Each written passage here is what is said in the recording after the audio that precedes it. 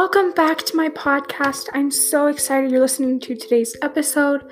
I'll be talking about conforming to the patterns of this world and peer pressure.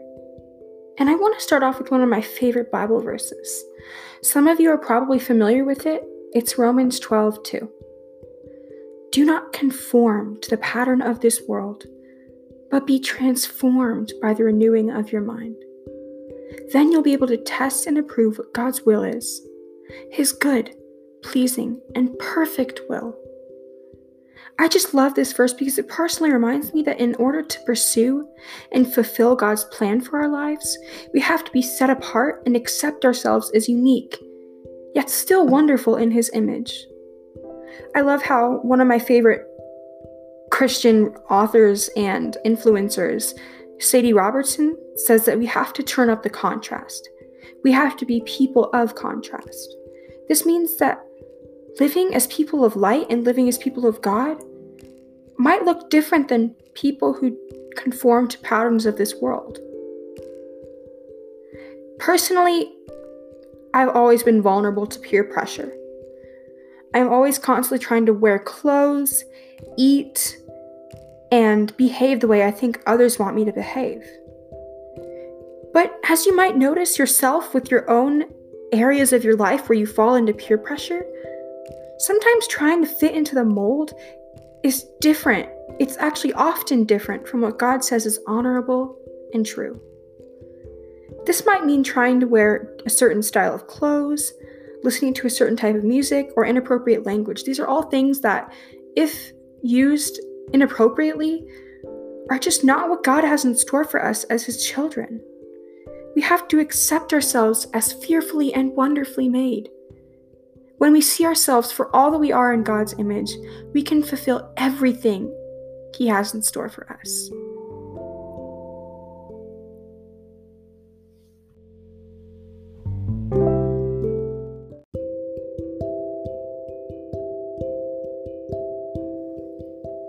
Notice that Romans 12:2 doesn't only say not to conform to the pattern of this world, but it actually also reminds us to be transformed by the renewing of our minds.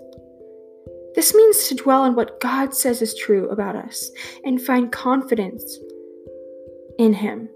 When we free our mind from negative thoughts, we can more clearly see ourselves and others in the light of the Lord instead of for what society expects of them. In order to fight peer pressure, we have to choose to dwell on what is true. And what is true is what God says. I think the reason we struggle so much with trying to fit in is because the enemy convinces us that our approval and worth come from how well we fit in. But this is actually so untrue. The enemy wants us to feel like we must strive to be approved by this world. But the enemy's lies actually hold us back from being who God set us apart to be. John 10:10 actually emphasizes how different the enemy's goal is from God's. It says the thief comes only to steal and kill and destroy. But I have come that they may have life and have it to the full. And personally, for me, this just reveals so much truth to me about how unfortunate it is that we often give in to what the enemy makes us believe defines our worth. Our worth is so much more than trying to fulfill society's standards. And I think the first step in setting ourselves apart from this world and the patterns of this world is recognizing our desire to fit in and that it is a trick of the enemy. Instead of trying so hard to fit society's standard, we should occupy our thoughts with trying to become more like children of God. And instead of spending our time on social media or doing other things to seek validation or approval, work hard on radiating grace, peace, and mercy. And often, like I said before, give in to peer pressure doesn't often align with God's plan for us to be grace, peace, and mercy.